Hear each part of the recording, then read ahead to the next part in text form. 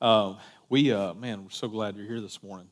If you haven't already heard, you probably have, but if you haven't, we announced Tuesday of this week we secured the loan that refinanced our mortgage and secured the construction loan as a part of that to move forward with the building onto our building, which is just absolutely unbelievably fantastic. So, yes.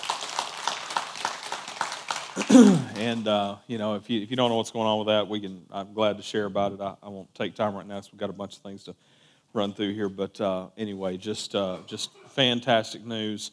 In fact, to kind of go along with that, the church turns 15 on January 2nd. Is the 15th anniversary of our first service, and so we're gonna on the first Sunday in January we're gonna have a 15th anniversary celebration. I'm just gonna say we're gonna throw a party. How about that? And so we're gonna throw a party that basically partying around the fact of like we can't believe we made it to here kind of party.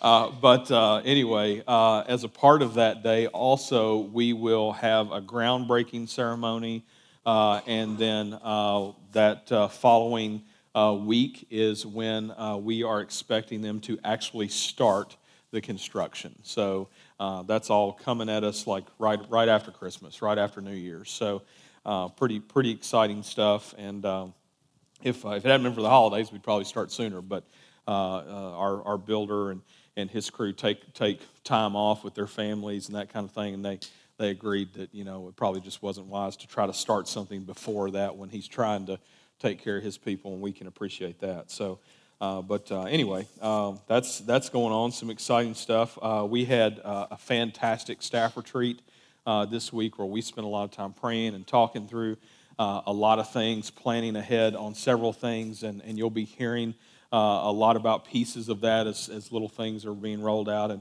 and just even in how we lead in some different ways that hopefully will be good for our whole church and good for our people and the whole thing.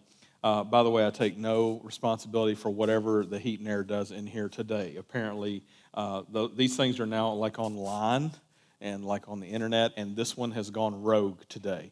And I was actually cold on stage in the last service, and I don't think I've ever been cold on stage in a service in my life. So I knew it. I didn't say anything in that first service because I thought these people are going to start bailing out on me if I start calling it out for what it is. But I thought, man, if I'm cold up here, there's some people out there that are freezing. So, anyway. Yeah, so I just want to say thank you for those of you that were praying for us this week while we were going on staff retreat. Thank you so much. Still feel free to pray for us. Lord knows we need it. If you have not met our staff, you would understand why if you have. But what an awesome thing that God has done in bringing us together to get to do this together. Pretty cool stuff. And then in other things going on, I think it's just worth mentioning is, we've got a lot of hurting people in our community right now. Some even in our church going through things. Some of those things are not public or whatever, but I just bring that up to say if you're a part of this church, pray for our church. When I say pray for our church, I don't mean the entity. I'm talking about the people. The people are the church. Pray for our church. Pray for our people. That God would bring them through things that they're going through. And maybe you're one of those people right now. But I just encourage you, and I had this thought, as I see God really ramping up to do even new things in the days to come through our church, in our church's life, that, Satan's going to attack. I mean, he attacks when we bear fruit. I mean, that's the only time that he really gives a rip about, trying to come after us. And I'm seeing some of that. On top of that, in our community, we've got some hurting folks, and we lost a deputy on Friday here in Cheatham County, and that hit home for a whole lot of people. And I have the absolute blessing and pleasure to get to minister to our fire department here, and they very rarely call me in, and they called me in as they were returning from that scene. Of course, they knew him well and worked with him a lot, and just hits home when it's somebody you know and you work with and all those things. And so, just keep those folks in prayer. One of our detectives who goes to church here, he was here in the first service, and we prayed together even before the service today, as he's going to be going and a part of the funeral services that are, I believe, today and things. So just keep all those guys, keep all those folks in your prayers, as I know this is a hard time for them. And if you know any of them, reach out to them, let them know that you care about them and that you appreciate them. So, but anyway, man, I'm so glad that you're here today, and we're going to jump back into the book of Jonah and finish up Jonah today, Jonah chapter 4. If you've been with us for the last several weeks, we've been walking through the book of Jonah, and excited about Jonah, love Jonah, and this passage today builds on the passages of the past. In fact, if you got your Bible and get it out, if you don't have a Bible, our ushers can bring you a Bible. Just throw your hand up and let them know that you need one. But Jonah chapter 4 is where we're going today. And if you don't have a Bible and you don't own one and you want to keep that one, we would love for you to be able to take that with you and consider it a gift. Just take it with you. We'd be glad for you to have it. I'm fighting some kind of crud, by the way, so we'll see if we can make it through this, and hopefully we can. If not, you can go eat Mexican early.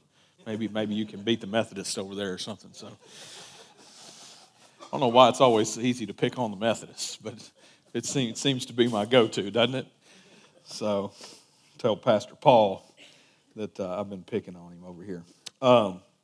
Jonah chapter 4. So to kind of, I believe to even talk about Jonah chapter 4, we got to kind of talk about what's happened so far in Jonah and what's going on here. And so leading up to chapter 4 in the book of Jonah, we have this guy who's a prophet who God calls to go tell a people about him and really that they're erring in their ways, more specifically.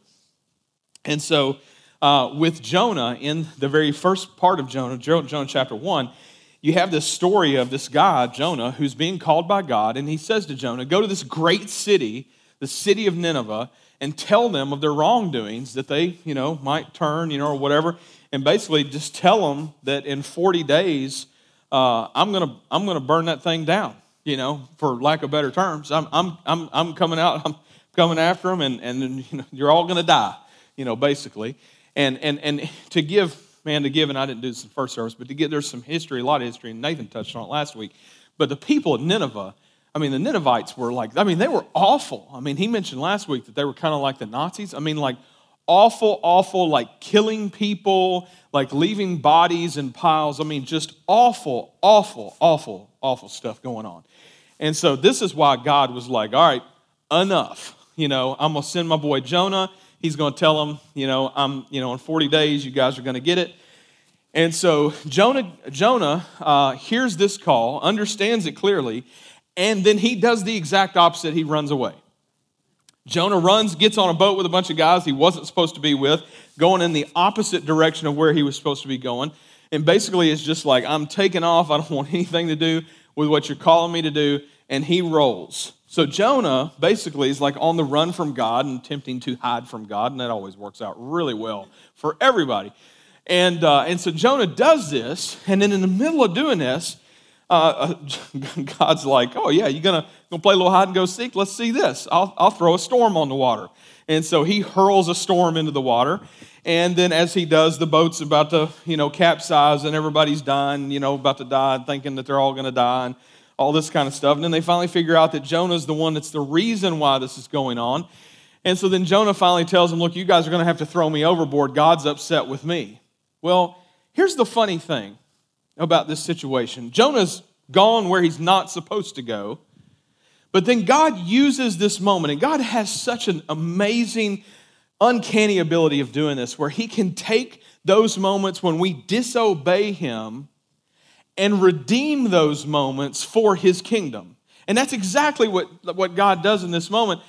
God has all these guys on this boat with Jonah, and of course, God knew this was going to happen. And as this does happen, all these guys that were on this boat, if you go back and look in chapter 1, these guys are all like calling out to their gods, okay? And so they've got their gods, calling out, save us, whatever we can do kind of thing. And then they figure out that it's Jonah's God, the God, who is the creator of all things and the Lord over the seas and all in the land and the air and all of these things. And they come to a true fear of the Lord, the God, our God, the creator of all things. Now, Jonah says that he fears God, but the truth is he proves otherwise in how he acts. In fact, even when he's in the belly of the fish and he prays to God saying that he fears, he says to these guys on the boat, I fear the God of all creation and all this kind of stuff. And so Jonah basically tells these guys, look, you're going to have to throw me in the water. You've got to throw me overboard and get rid of me, put me in the sea, and then this will all go away. They don't want to do this, but given enough time of trying to fix it themselves, which is a great example of what we do, given enough time of them trying to fix the situation on their own, they finally realize we're going to have to throw Jonah in the sea. And when they do, they worship God. They worship and make sacrifices to the God, Yahweh himself. And so, you've got this amazing moment where God uses this moment where Jonah turns his back on God, but then God uses that moment to bring all of these guys on this ship to him. It wasn't the mission that God had given Jonah, but God redeemed it.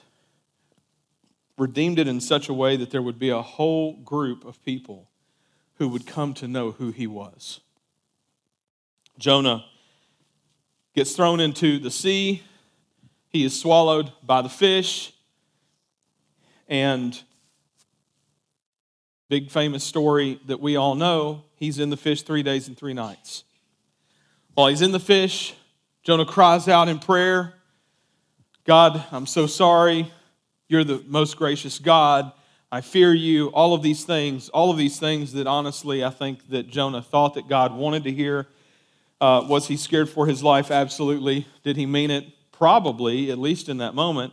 But I think for a lot of us, we find ourselves in these moments in life where we're like, oh God, if you just get me out of this situation right now, I'll do whatever I got to do. I'll be your boy. I won't do that anymore, and I'll be real good, and all this kind of thing. And Jonah had cried out in prayer, and so God had mercy on Jonah, and he sent the fish to vomit Jonah up, it says in Scripture. And so then Jonah has been given yet again this charge, go to Nineveh, tell the people, turn from your wicked ways, and if not, in 40 days, they're going to get theirs. So Jonah goes to Nineveh, chapter 3, tells the people of their wicked ways. Only if you have paid real close attention, and Nathan preached through chapter 3 last week for us, if you pay real close attention to where Jonah does this, when he goes to the Ninevites in chapter 3, he doesn't go to them with much grace, okay? In fact, Jonah goes with a bit of an attitude. In fact, the attitude that he's had from the beginning is still kind of lingering around. And we can call it attitude, but the truth is we probably ought to call it heart. His heart was still not in the right place. Now, he was doing the work, and we can identify with this. Like many of us over time have been in situations where we've been called to do something for the Lord in some type of ministry or whatever it is, and it's like we're going to do it, but like our hearts are in the wrong place, right?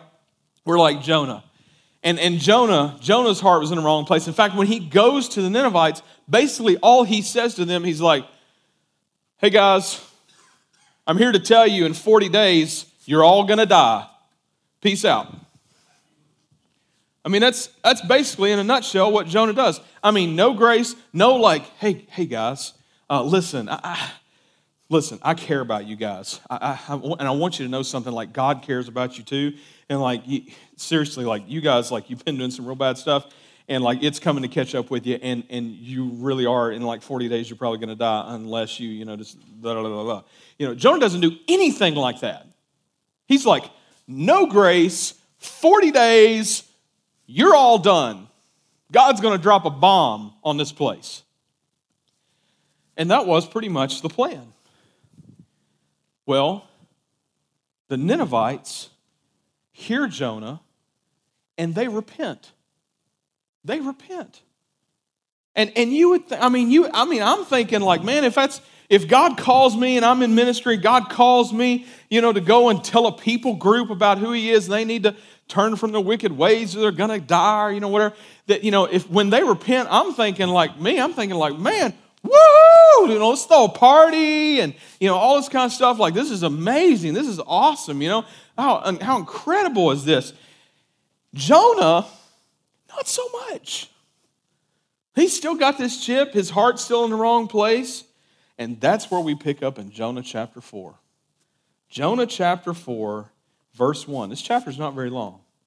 But in Jonah chapter 4 and verse 1, we see Jonah angry. Jonah chapter 4, verse 1, it says this. But it displeased Jonah exceedingly, and he was angry. What displeased Jonah exceedingly? The fact that God had mercy on the Ninevites. Okay? Let's make that clear. And he is angry. Verse 2. And he prayed to the Lord and said, "Oh Lord." And so here we've got Jonah praying again, okay? We've already had Jonah praying. He prayed in the fish, remember that? Now we've got him praying again. Here he says, "Oh Lord, is not this what I said when I was yet in my country?" In my country, he says, okay? There's a distinction there. And we'll talk about that in just a second. "That is why I made haste to flee to Tarshish, for I knew that you are a gracious God and merciful, slow to anger and abounding in steadfast love and relenting from disaster. Therefore now, O Lord, please take my life from me. For it is better for me to die than to live." And the Lord said, "Do you do well to be angry?" Talk about this for a minute. Jonah is mad that God had mercy on the Ninevites. I mean, that, and I know it's real easy for us to read this, and man, like it's real easy for us to read this and go, man, I'll cast my judgment on Jonah right now. Jonah's an idiot, okay? Like, there's my judgment on Jonah. I'm casting it like, real quick. I mean, it's real easy for us to say that and go, I could never feel that way or be that way or whatever. And the truth is that this shows us something about us, ourselves, that we struggle with. You know how we struggle with these similar types of things? That we struggle with seeing God bless someone else sometimes. That we struggle with seeing God take care of somebody, and we'll go, well, God, what about me over here? The truth is Jonah's heart was just in a really bad place. I mean, his heart was not for the mission of God. His heart was for his mission. He's a human being. He's a sinner. And his heart was all about like what Jonah wanted. You notice what Jonah said there about back when I was in my country, right? You remember that? You saw that just a second ago. I mean, straight up, Jonah didn't want to go to Nineveh because he didn't like them. He didn't like them. I believe we call that racism these days. Jonah didn't like this people group. He was racist toward them. He did not want to be with them. He did not want to go there. And so when he finally agreed to go there was something about Jonah that, if truth be told, if we could get Jonah on the stand today and get him to tell it all, I think that we would have Jonah probably saying, well, yeah, just to be honest, in that moment, if I'm being honest, I kind of wanted to see God just blow them up because they were awful people. And Jonah would probably begin to make his argument in his case about how they're an awful people and, how awful they were. And they were killing all these people and doing all these horrible things. And they were awful people. But they repented. They turned. They turned from their ways. They heard Jonah. Even though his speech stunk, they heard Jonah, and they heard what God was saying, and that they better turn or they're going to die. And God had mercy on them, and instead of destroying them, he gives them a second chance.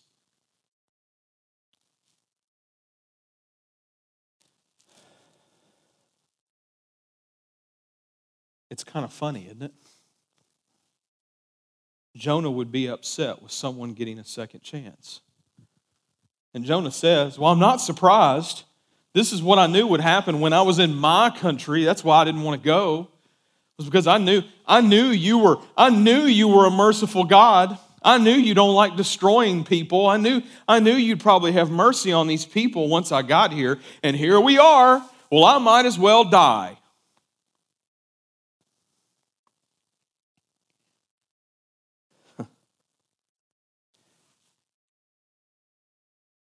He says, therefore now, please take my life from me, for it is better for me to die than to live. And the Lord said, and I love this, by the way, the Lord said, do you do well to be angry?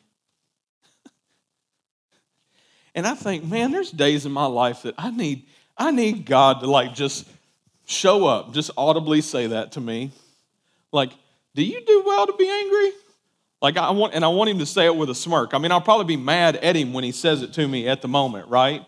But if he could maybe we just need to start saying that to each other when we see each other angry. I'm gonna start posting that on people's Facebook things when they're ranting about something, maybe.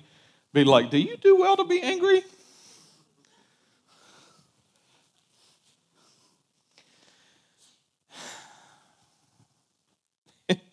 And Jonah's like, yeah. He's so angry. He's so angry. Verse 5, let's keep going. Verse 5, it says, Jonah went out of the city and sat to the east of the city to make a booth for himself there. He sat under it in the shade till he should see what would become of the city. So he's still hoping. He's still hoping God's going to have second thoughts and go, well, okay, boom, But that's not happening. And it says he sat under in the shade till he could see what would become of the city. Verse 6, now the Lord God appointed a plant. Now this appointing thing, this happens 4 times in the book of Jonah. The first time is God appoints the fish, okay? So we see that. And then here, he appoints a plant. Verse 6, now the Lord God appointed a plant and made it come up over Jonah that it might be a shade over his head to save him from his discomfort. So Jonah was exceedingly glad because of the plant. Now, to kind of give a little, thought of where he's at, we're talking Middle East here, okay? And some of you have been there, some of you have fought, for our country there, and you guys could way more share about this than I can. But in this situation, we're talking about that kind of a terrain and that kind of an area.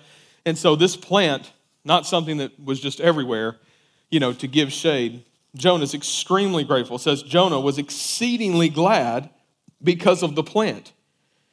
And that kind of contradicts his feelings in verse 1 where Jonah was displeased exceedingly and was angry. But we've got this same adjective being used here.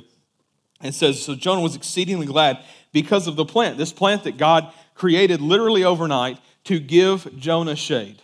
So he even in the midst of this moment where Jonah is mad at God, God still does something for him here. You see that? Man, that's so us. Still does something for Jonah here. And it says in verse 7, but when dawn came up the next day, God appointed, third time, God appointed a worm that attacked the plant so that it withered. When the sun rose, God appointed, fourth time, God appointed a scorching east wind, and the sun beat down on the head of Jonah so that he was faint. And he asked that he might die and said, "It is better for me to die than to live." Have you ever had one of those moments that you're just angry at God? People think it's not okay to talk about stuff like that. Sometimes with pastors, it's kind of funny. Because like sometimes they'll start talking about something like that and then they'll kind of like stop themselves. I'm like, no, come on. Let's keep it going. Like, where's this going? And I've had those moments in my life. I vividly remember a day that I was so angry at God. This was a long time ago, and I was a youth pastor. And I'll never forget, I was so angry about the circumstances of what were going on in my life at that moment. I'll never forget, I was on a retreat, and we'd rented this place to go. And the kids were at dinner. All the students were at dinner, and they were eating. And so I had gone to where we were having our worship assembly times and stuff, and was just kind of setting some stuff up or whatever. And I'll never forget, I'd started out just kind of praying. I was praying for, that evening we were going to be having worship after dinner and that kind of thing together. And I was just praying, God, move in the hearts of these students. If any of them don't know you, God, I pray, Lord, that you would save them. God, just be glorified in all of this. And then somewhere I switched. I threw a switch where I started just kind of praying about what I was going through. And it ended in this like moment where I literally, of course, nobody was in this room. So I haven't done that in here, I don't think. So if you ever like come in here and I'm like shouting at God or something, that's basically what I was doing. I was like screaming at God, like pointing and shaking my fist and all this stuff, and I was mad. I was like, God, why are you making me go through this? This stinks. This is terrible. Like, you don't have to make me go through this. I'm here. I'm doing this. I'm doing this for you. It's all for you, and yada yada yada. And then like finally I like shut up. I felt like God just said, "You done now? With all of what you've done for me?" And I'll just be honest, conviction came over me like crazy, where I realized that I was allowing my circumstances in life to dictate whether or not I was going to be happy, or acting like they should dictate whether or not I'm faithful to God in ministry in which He's called me to. And the truth is we all do that.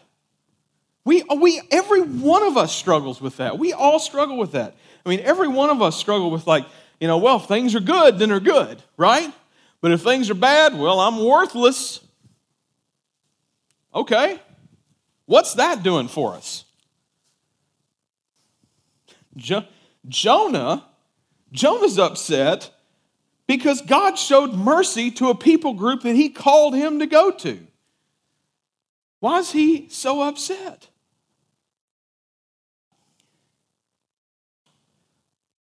Jonah couldn't get over the fact that God would show mercy to someone else, and he couldn't see right in front of him what God had done for him.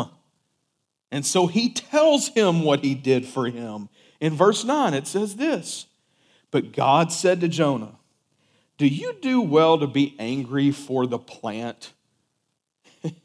And he says, "Yes, I do. I do well to be angry enough to die." And the Lord said, "You pity the plant for which you did not labor, nor did you make it grow, which came into being in a night and perished in a night.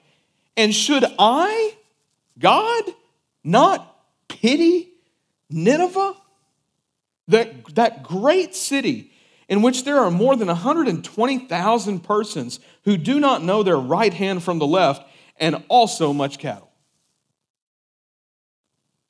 God's like, you're angry now about the plant. Well, you were angry before about Nineveh. Now we're angry about the plant being gone. He's like, so you're angry about this plant. You pity this plant, the loss of this plant. more than you pity the loss of 120,000 people in this great city?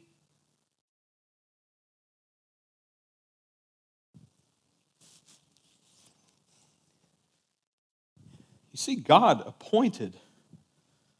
He appointed those things, right? He appointed the fish. He appointed the plant. He appointed the worm. You got to like that one, right? And then he appointed the hot wind and the sun to kind of beat him down there. Make him realize how good he had it there for a moment, right? Sometimes you don't know what you had until it's gone, right? There's a song about that. So, in this moment, God's trying to teach Jonah something. And a lot of people struggle with how Jonah ends. Like, that's the end. The end is God asking the question to Jonah, and we're not going to pity Nineveh, that great city, and the 120,000 people in the cattle. I mean, but we're going to pity the plant? Question mark, end, mic drop. That's the end of Jonah. And I think honestly it's a great ending to Jonah, because the question is not just for Jonah, the question is for us.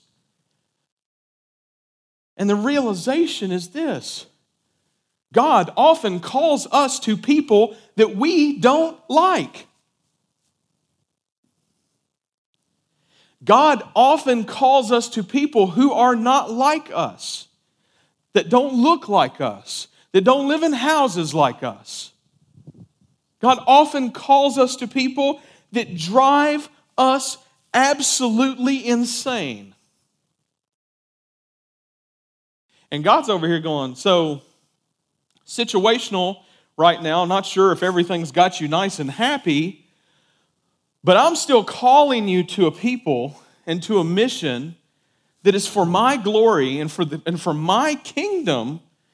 And the truth is we've got to get to a place where we're okay with, like, okay, God, well, you can use me whether or not the situation around me is fantastic right now or not. Because, like, the mission stays the same. And the purpose of our life is to give God glory. And that's not based upon whether things are great or not, what we think is good or not, whether or not we got nice plants. I mean, here's the thing. God appointed the plant and then took it away because he wanted Jonah to understand that this life is not about the plants. It's about the people. And, if he'd left the plant, well, then Jonah's affection would be all about a dumb plant. And God's like, look, I want your affection. I want you to love me. I want you to care about what I care about. I want you to care about the people I care about. Can you do that? Can you love me more than a plant? And the truth is we've got all kinds of different plants today. We make all kinds of things, those things in our life, that's called an idol. And idolatry. And it's that, oh, if only this could happen, or if only I had that, or, we know that. God's saying, don't fall into that. I'm good. I've got everything you need. All joy, truthfully, is found in Jesus. Like, we know that. For those of us that know Jesus, we know that to be true. But yet we go out here and we're seeking that joy in 15,000 other different things. I got to be honest. There have been days in the past that I have loved stuff too much. I feel like I'm in a much better place in my life with that these days, where it's just kind of like, it's cool to get to have stuff or whatever. And I got plenty of junk. A lot of it due to my side business or stuff that I've had for a long time, the cars or whatever. Case in point, I've been tinkering with this truck that I've had forever. I don't know how long I've owned it, 10, 12 years or something. And the truck to most people is not worth 5 cents. And that's fine. I don't really care. But it's my old truck, and I love my old truck. And I've always wanted to get this one bumper that you could get for these trucks. They're kind of hard to find. Sounds silly. But I found one. and I was all excited about it, getting it this week. And yesterday on the way to the fire, or Friday on the way to the fire department to get there in a hurry, I'm barreling down Old Clarksville Highway. And I'm in that truck. And I'm proud of it. One headlight's not working. The paint's all falling off of it. And I'm proud. I'm proud to be barreling down Old Clarksville Highway in this thing. And it's roaring, And up walks a buck. And boy, is he pretty too. I mean, he's a good-looking deer. And I thought to myself, there was literally a split-second moment where I feel like it lasted 10 seconds where I really got to see the beauty of this deer standing right in front of my truck, like my truck was standing still. And I can still see I could draw this buck for you. I would say it's probably about probably at least an 8-point. It was a nice buck, And he walked up right in front of me, and his head kept looking that way. And I thought to myself, are you not even going to look at me? We're right here. And in that fleeting moment, it's amazing how fast your mind can work. I'm thinking about this is, here's this buck. And I was like, I can't dodge this thing. It's right there in front of my truck. And I'm gonna either run it over, or it's gonna run me over, or destroy my truck. I don't know what's gonna happen. And so in that split second, just boom. And buck is gone. And I realize that my one headlight no longer works. And it's starting to get dark. And I have all these thoughts. I think of Nathan Loxley and how he'd really want this deer. And do I call him and tell him where it's at? I mean, I'm serious. All these fleeting thoughts. I thought about, one of our other friends I grew up with, he recently here in Cheatham County hit a deer. And then he got out, took pictures with it, holding its antlers and stuff, And I was like, he's going to be really disappointed that I'm not stopping, But I'm thinking about, I got to get to this emergency situation or whatever. And so, I never let out of it. I just kept going. And the truck didn't die. And I was like, well, thank you, Ford. Let's just keep going. And so I just kept going. And I turned on my flashers. I was like, at least in the dark, maybe people won't run over me with my flashers. Hopefully there's no more deer. It's funny how, we can, I feel like God's done this every time that I start to really like something, and I don't think I've liked my truck too much or anything, but I have in the past liked other things too much, and it's as soon as I get it, there's always something that happens. It gets a nice big scratch, or somebody backs into it, or, whatever it is, And it's God's way of reining me in every time and going, Chris, I'm over here. Love me. Don't love the stuff. Enjoy it. Enjoy it. Have fun with it. But don't love it too much. God calls us to love people at times that are not like us. Jesus used an illustration about this. And it is often at times tied to the book of Jonah. Maybe even believed to be partly an illustration that Jesus used out of the story of Jonah. But oddly enough, it comes from when a lawyer asks Jesus about what exactly is a neighbor. And that's coming from this conversation in which Jesus and this lawyer are talking about what it looks like to, inherit eternal life. In fact, I'll just read it with you. It's out of Luke 10, verse 25. And it says this, it says, behold, a lawyer stood up and put him to the test, saying, Teacher, what shall I do to inherit eternal life? And he said to him, what is written in the law? How do you read it? And he answered, you shall love the Lord your God with all your heart, with all your soul, with all your strength, and with all your mind, and your neighbor as yourself. And he said to him, you have answered correctly. Do this, and you will live. Of course, the truth is we can't fulfill that. We're sinners, and we're gonna miss it somewhere, which is why we need Jesus, and we know that. We're grateful for that, and understanding that God sent his son Jesus to die on the cross to take the death that we deserve, that we might have life. He took our punishment on our behalf, that we might be able to believe in him and he be our Lord, and we have life. But the lawyer doesn't stop, because lawyers love to ask questions. And in verse 29, he asks another question.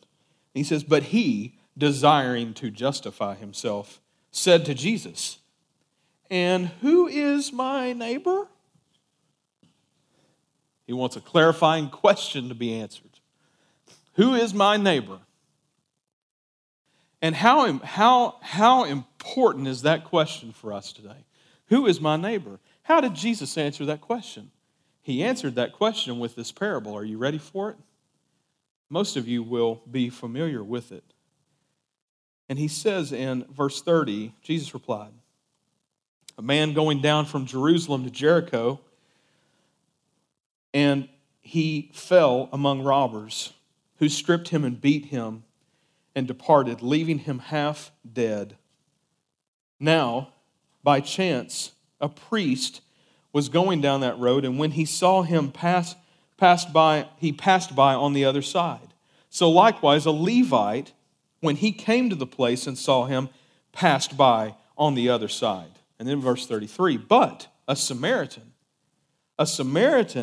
as he journeyed, came to where he was, and when he saw him, he had compassion. He went to him and bound up his wounds, pouring on oil and wine. Then he set him on his own animal and brought him to the inn and took care of him. And the next day he took out 2 denarii and gave it to the innkeeper, saying, 'Take care of him, and whatever more you spend, I will repay you when I come back.' Which of these do you think proved to be a neighbor to the man who fell among the robbers?" In verse 37 it says this, "He said, 'The one who showed him mercy.' And Jesus said to him, 'You go and do likewise.'" You see, Jesus was being very specific. He gave us people groups in that parable. He didn't just tell us a nice little story about 3 people that came along and 2 people didn't help and 1 did. No. He got specific. You know why Jesus got specific? He got specific because he wanted him to understand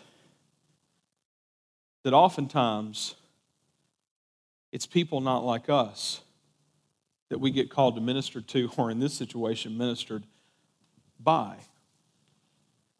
I think for us to see Jesus' attack on racism here is pretty strong. We've got Jesus not just using a Jew, but he uses a priest and says, here's a priest, he didn't stop. Here's a Levite, he didn't stop. We're okay with those first 2 groups, right? Those guys, this guy, this lawyer, he's okay with those 2 groups. Those people are kind of like him. Then he gets to the Samaritan. Oh, no. Here comes a Samaritan. Oh, my gosh, they're the worst. They're the worst of people. They didn't like Samaritans at all. Samaritans were looked down on. They were a mixed race. There's so many things. Like, economically, they were, just all of the things that you could be racist about. That's where that lands.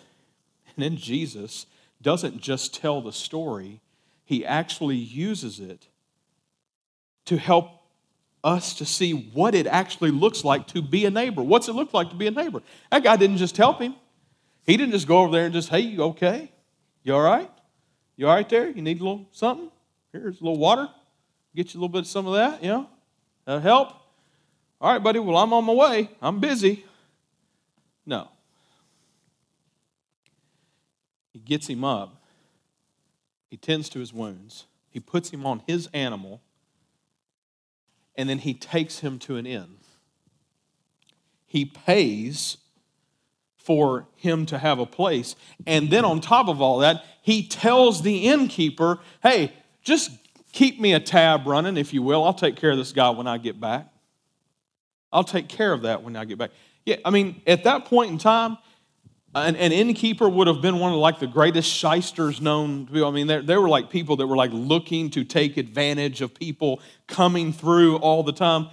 "Oh, well, we only have 1 room left tonight," when they still got 5, And man, that room's it's triple the price as normal, and so on and so forth. And he looks at this guy and is like, "Hey, just get me a tab.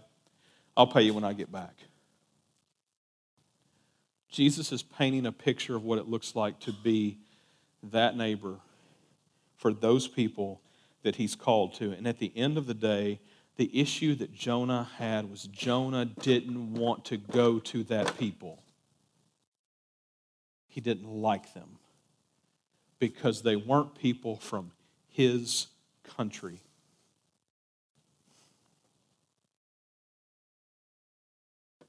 Keller said this, Tim Keller.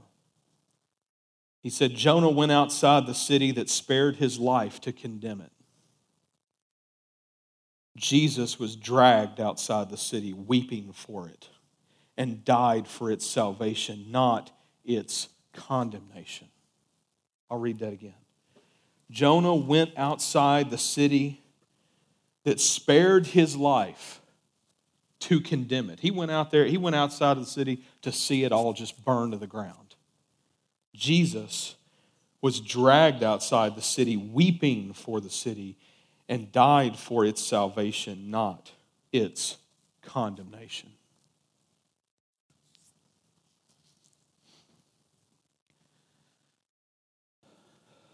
What Jesus has done for us, he has called for us to do for others, to love them, to go, to care for them, to be neighbors, real neighbors. Real neighbors let each other in their houses, don't they? They care for each other. They want to be there for each other. And you see this talk of this great city and God's heart for this great city.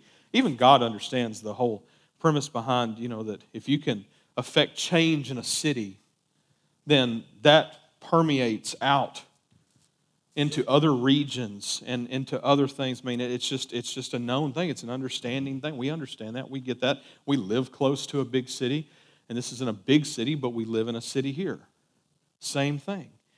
Jeremiah 29 talks to this, helps us to understand that our calling as believers is that we, as citizens of the city of God, should be great citizens within the cities in which he's called us to. In other words, that the cities that we live in now should be better places because we are there. He gets way in depth into that calling of, that you move there and that you build houses there and that you grow families there and that they marry off into other families there and you're affecting gospel change for the kingdom of God. And that we would see that as our mission. That's being good neighbors. That the places that we are would be better because we are there. That's why we can't just hold church services, people. You get that, right? That's why we can't just hold church services. That's why we can't be about the buildings more than we are about the people that are out there that we feel called to minister to, whether they look like us or not, whether their issues are like ours or not. We can't ignore our community. If we have, we've ignored our mission. And our mission is that we would go and do likewise. That we would go, that we would care, that we would love, that we would take the gospel. That they might come to know Jesus as we have come to know Jesus. That their lives might be changed. We had just again this week yet another person come to know the Lord this week because of one of the men in our church who cares for people. And I'm talking about somebody who's about as busy as you could be, is known widely for the profession that he is in as being the best at what he does. But the thing that I love about him the most is that everybody that knows him knows that he loves Jesus. He called me. I got to be a fly on the wall on a phone call on Thursday about lunchtime this week to hear a young man with special needs pray to receive Jesus as his Savior. I mean, the angels were shouting. I mean, all of the things I could just tell. And I just thought to myself later, how many people would see somebody like that and go, I don't have time for a conversation with somebody like that. I'm too busy. And we've gotten to the point where we are too busy. We're too busy to help our neighbors. We're too busy to have conversations that lead to getting to share about Jesus and seeing God do an amazing work. People that claim to be entrepreneurs are not entrepreneurs if they're so busy that they can't walk away from business to do the things for the kingdom of God. No, we're not entrepreneurs if we do that. We're control freaks. God's calling us to something so much greater. It's His kingdom, not ours. And that's just it, man. It's so hard for us to see that on the daily. I'm there with you. I'm preaching to me. Like, we've got to be able to see through that stuff and see the opportunities. And listen, the guy from our church that was a part of that this week, he'd tell you he's missed so many opportunities he can't see straight. He wishes he could maybe go back, whatever. Listen, it's not about the things that we've missed. It's about what's coming. We can be a part of the kingdom of God in the days ahead to get to see God move. We have no idea what God is doing in the hearts of people, cultivating the grounds of their hearts, that maybe all we have to do is just have a very simple conversation that might lead to just something absolutely great for the kingdom. We are called to love a people, and we're called to love a city. You may say, I don't live in this city. That's okay. Wherever you live, whatever city, whatever community you live in, I'm telling you, you're called to love it. You've been put there for a reason. You may say, there's not a whole lot going on in the community I live in. That's okay. It's one of the beauties of getting to be a part of a body, is that we do not do this alone because we can't. We can't fulfill the call that God has given us alone, but we can together. And man, it is a glorious thing when God takes all kinds of people from all kinds of walks of life and He puts them together and He uses them for His glory. And I love it. I love it. I want us to do this. I want us to take a couple of minutes and I want us to pray for our church, if we can do that. And when I say for our church, I'm talking about for the people, okay? The people of our church. I want us to pray that God would use us on the mission in which He has called us to. If you would, just bow your heads with me, and I'm actually I want to give you a minute to just on your own, even right now, just pray. And if this isn't your church home and you've got another church home, pray for your church. Pray for the church that God is calling you to be a part of. Right now, I just want to give you a minute. Pray that God would use your church. Pray that He would use our church for His kingdom, that others may come to know Christ, that we might be the light that we're called to be, that we would love others, love all people that God puts in front of us. Pray now.